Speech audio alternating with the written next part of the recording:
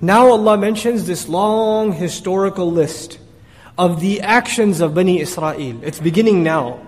From here down, Allah mentions event after event after event. But in this series, chronology is not important. And so when somebody reads the Quran in a shallow fashion, they read and they say, how come, well, this event I know historically happened later, and this one happened earlier, and this one happened later, and this one happened earlier. It's not respecting the historical chronology. The purpose of the Quran is not to give you a timeline. The purpose of the Quran is to get the lesson across. So Allah has prioritized this in His fashion, subhanahu wa ta'ala. And He breaks the rules of standards in literature that we're used to in any other book. Because His book can't be compared to any other book. It's beyond, you can't limit or cage the Quran to any man-made logical standard. This is the wisdom of Allah Azza wa Jal. A surah is not like a chapter. Ayat are not put together the way paragraphs are put together. It's its own unique structure. And the way reinforcement happens doesn't happen in any other book this way. In any other book, if you want to make mention of a previous lesson, you put a footnote. Refer back to chapter 3, I already talked about this. Allah doesn't do that with taqwa or akhirah.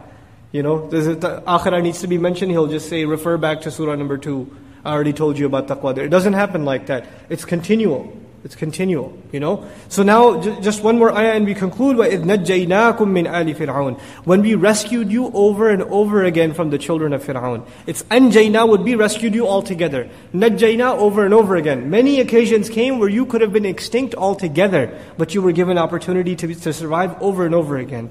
يَسُومُونَكُمْ سُوءَ الْعَذَابِ. They would blacken your faces, which is an Arabic expression of utter humiliation. They would cause you enormous amounts of humiliation with the worst kinds of torture and punishment. يُذَبِّحُونَ أَبْنَاءَكُمْ. They would slaughter your children, your sons literally. It doesn't say children, actually it says sons. Awlad would have been children. They would slaughter your sons. وَيَسْتَحْيُونَ نِسَاءَكُمْ. And they would allow your women to live. Now here it's interesting, he said abna, but he didn't say banat. Abna'akum.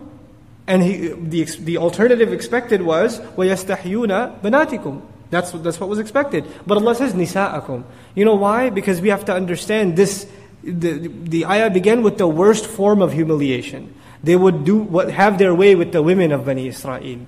They would violate the women of Bani Israel. And this is the worst form of humiliation and attack against a nation. And it's even used as a weapon from tribe against tribe, nation against nation. One of the worst war crimes that even happens today is this unspeakable crime. And this is something they would do continually. This is why the past, even though these are events in the past, they're talked about in the present form, the mudari' form, which implies a continuity. So يُذَبِّحُونَ أَبْنَاءَكُمْ وَيَسْتَحْيُونَ نِسَاءَكُمْ وَفِي ذَلِكُمْ بَلَاءٌ مِّن رَبِّكُمْ عَظِيمٌ. And in that, for all of you, there was an enormous test that had come especially from the Master.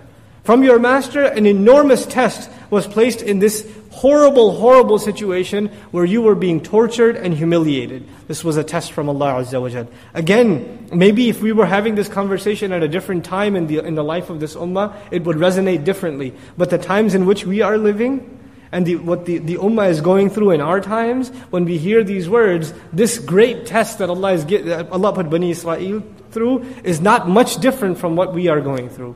Is not much different, And we have the Fir'auns of our time that are putting the ummah through whatever challenges that it's going through. May Allah Azza wa Jal make the challenges of this ummah easy on it. And may Allah Azza wa Jal allow all of us to pass the tests that He gives us. And may Allah Azza wa Jal help us understand His book and act upon it. Barakallahu li wa lakum fil Qur'an al-Hakim. Wa nafa'ani wa iyyakum bil ayati wa dhikr al-Hakim.